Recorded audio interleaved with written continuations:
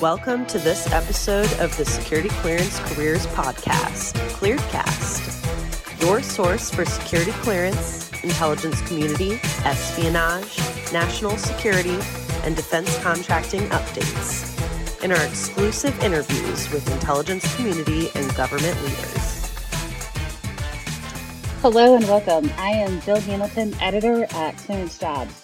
Thanks so much for joining us today as we chat with Nick Hamlet. Nick is the Vice President of Engineering at General Atomics Commonwealth Computer Research Incorporated, also referred to as GACCRI. And we're going to be chatting about Nick's career journey and the work that GACCRI does in national security. So Nick, thanks for joining us today. Great. Happy to be here. Thanks for having us. Awesome. So can you just start out by telling us a little bit about your role within the organization and how you got to where you are today? Yeah, sure. So my role in the organization as VP of Engineering is kind of cross-cutting across our projects, making sure different projects can benefit from each other as best we can, and kind of addressing our company goals, company roadmap, as well as working with a very internal focus on employee development and training and mentorship, staffing and hiring, those sorts of internally focused questions. How I got here, I've been at CCRI now for 11 years. And throughout that time, had a bunch of great opportunities on varied projects across our technical stack. So doing data science, front-end development, back-end development, eventually kind of team leadership, running a technical team, delivering on project requirements, becoming kind of chief engineers type of role for larger and larger projects. And just throughout that time, maintaining a broad scope and interest across all the things we were doing and how they might fit together, kind of arguing for that as a useful thing to be doing, to have one kind of coherent vision of how the different pieces of work fit together. Great. It's so important to have that cohesive outlook to bring everything together. Otherwise, everybody stays disconnected. So it's such an important role. So can you tell us about GACCRI? What are some highlights of the organization over the years? So GACCRI started as CCRI about 30 years ago, maybe 33 now at this point, and picked up some small business innovative research grants and had a couple commercial opportunities, and grew and developed with increasing focus on geospatial intelligence, location intelligence, and more of our projects kind of shifted that way. We did throughout the years have things in kind of market intelligence or business intelligence applications, health intelligence sorts of things. But really our focus has shifted and really kind of honed in on this location intelligence aspect. At the beginning of 2021, we were acquired by General Atomics, and it's been a fun journey over the past several months to kind of learn more about them and what they do and how we can relate, all the different exciting things that potential for overlap there. CCRI has a kind of data science group and software engineering group, kind of delivering national intelligence, national security focused software. That's great. True story of two heads are better than one. So it's great to see that growth there. So can you talk a little bit more about the work that GACCRI is involved in, and maybe what are some of the future goals going forward? Yeah. So like I said, our main project is location intelligence. We talk about it as multi-domain global situational awareness. So where are all the things of interest in the world right now? Where are they going? Where have they been? What type of activities are they involved in?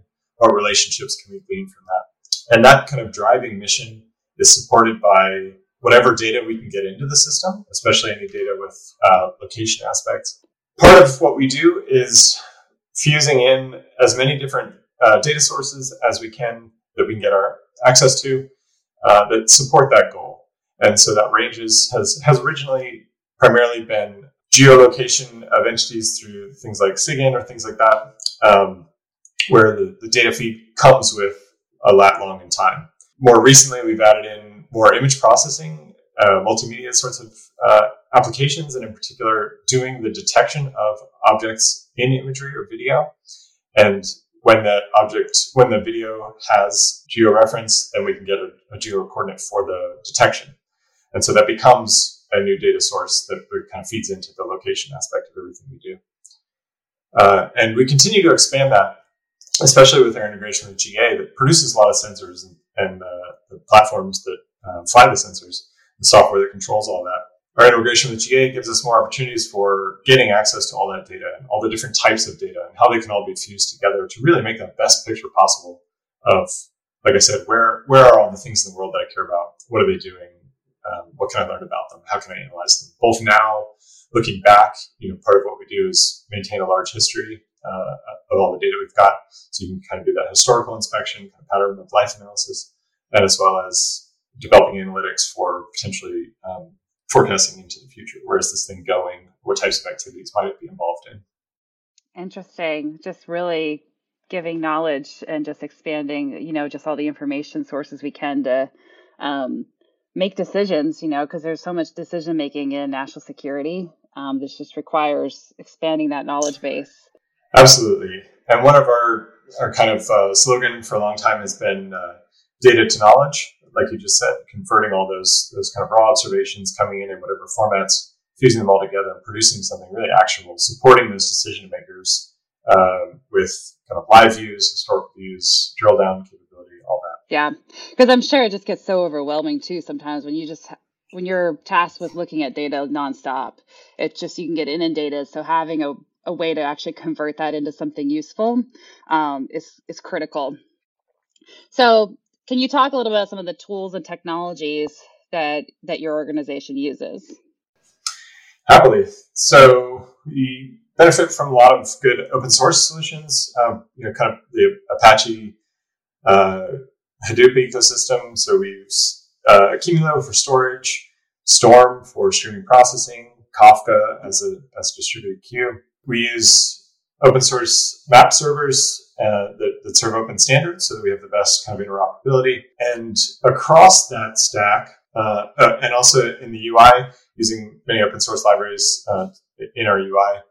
And we really are end to end in that way, from original data science, coming in and figuring out how we deal with a new data source, how it fuses into everything else, all the other data sources, building the software to store and process that in stream, right? Keeping up with the data volume and scaling to account for that. And then exposing that data through web services and our UI kind of end to end. So lots of good open source use. We do build, decent amount of our software. One of the main things that we've made and contributed back to the open source community is the GeoMesa product, which began as a way to use Cumulo, this distributed storage mechanism, as a geospatial database where the primary queries that come in are based on location and time.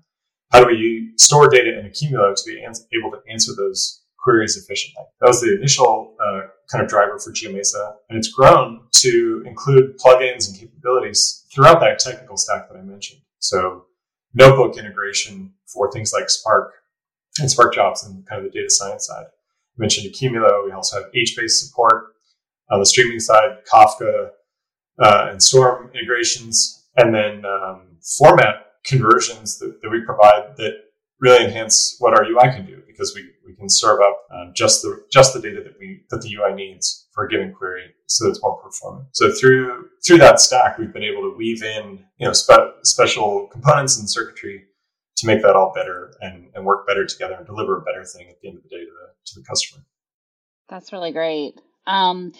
Can you talk a little bit about what sets GA CCCRI apart in national security? Like, is it like anything about location, or maybe even how you operate as an organization? What would stand out to you?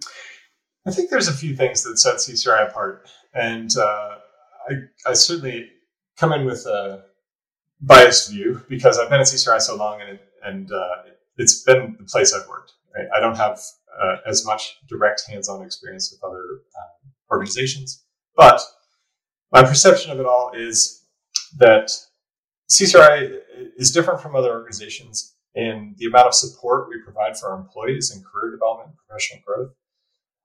The way we work together has had a very collaborative feel. We're 130 people at GA CCRI, and the growth is it's hard to keep up with everybody coming in, but most folks, I think, are aware of most of the things going on across the company. We maintain that sort of small feel, despite our kind of large ambitions and the impressive missions that we already support.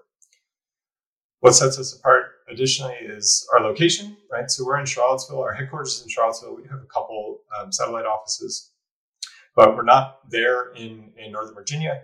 We're close enough to get there easily. It's easy to support a day trip there, either for us to go there or a customer to come to us and see what we're doing on site. But Charlottesville is, a different pace and sort of a different environment that I think a lot of people that are there really do appreciate, and I always liked. One of the other things I think that sets us apart is this new opportunity with General Atomics and the growth there. So we're not delivering an individual software piece ourselves anymore. We're now part of this broader effort that has more opportunities and is really exciting. Awesome. So for people that don't know, what would be some major things about Charlottesville in that area that they might be able to kind of get an idea of where the location is? Sure. So Charlottesville is almost about 100 miles from Washington, D.C., roughly southwest, so central Virginia. It's tucked in relatively a short drive to Shenandoah National Park and kind of surrounding Blue Ridge Mountains. So it's very picturesque. Charlottesville has a lot of history in it. So Thomas Jefferson's Monticello is right outside of town. James Madison's previous residence is there. It's an active community in terms of outdoors and cycling and running. There's lots of clubs and activities for things like that. It hosts University of Virginia is located in Charlottesville, which gives it kind of the college feel and fluctuating population and all sorts of good things that come from that. It's a nice environment. It's got a nice downtown mall. A lot of people go to just kind of walk around shops and restaurants and things downtown. Lots of local wineries, lots of good stuff. That's good. I was there about a year ago. I also live in the Northern Virginia area, so trip out to the mountains, and it was definitely a fun experience walking through the town. So I do love the small feel despite the large ambitions. It's definitely an idea to latch onto to want to join in with the work. So if a candidate wants to join in with that work and be a part of that, what are some good ways for them to get connected, or what should they be looking out for if they'd like to join with GACCRI? I think the main way is probably through our website. We've got our current jobs listed there. What I would encourage is if you think that working on these sorts of problems and location intelligence and end-to-end software solutions through data science and user interface, if those sorts of problems seem interesting to you and you think you have relevant background, find one of the jobs on our job site that looks reasonably relevant, but don't get too hung up on it. We're still at the scale where if an application comes in and it seems to fit one of our other positions, or a different subgroup might kind of run with the resume, that we hand that off. And so you don't need to worry about applying for 7 different spots because you might fit any one of them. If you apply for 1 or 2, we'll end up canceling one of them and kind of shift it into the right bucket anyway. So don't worry too much about which one you apply for. Find one that seems most relevant and go for that. But if any of the jobs resonate, any of the stack resonates, we'd love to hear from you. We do benefit from people with clearances, and we try to find enough opportunities for folks without them. But having the clearance really is very helpful. Kind of lets you hit the ground running with kind of hands-on project work on the real data, which is really fun and easier to get the end-to-end solution done when you can be there to see the both ends.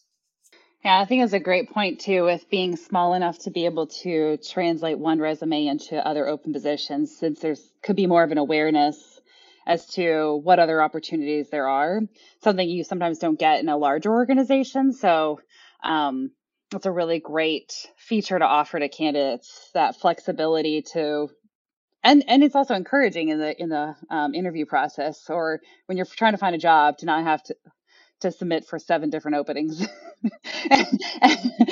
So, yeah, because really it's about the right candidates getting in, the ones that are, passionate about their work. And so if you're a good fit as a person, it can translate in different ways sometimes. So That's a good thing to remember. Yeah. And a lot of what we look for, I'll say, is, your background is always important to us, right? What we think you know coming in is great.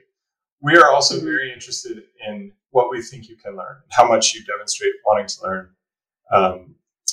either with personal projects, however you're coming into applying with us. We are always, all of us, learning new things every day. I get to learn new things all the time, right? We've started using Kubernetes more recently, so we go down that stack and get to pick that up. And it's a lot of fun, and it's interesting, and we apply it for important problems. And so we look for people that are really interested in learning more and seeing more things and applying that to the missions, right? We have our customers with real important missions that where timing matters and national security is important, that we want to support. And people that have that same interest in supporting that mission really kind of make the most progress at CCRI. Yeah, no, that's so true. Like you can do cool things, but if you can't make those cool things connect to solve real problems, then Right. it's not as much of an advantage. So understanding the logic behind the connections that you make for the work that you do is really important. So that's a good point. All right. Well, thank you so much for joining us today at ClearedCast. For more security clearance news and defense information, please visit us at news.clearancejobs.com.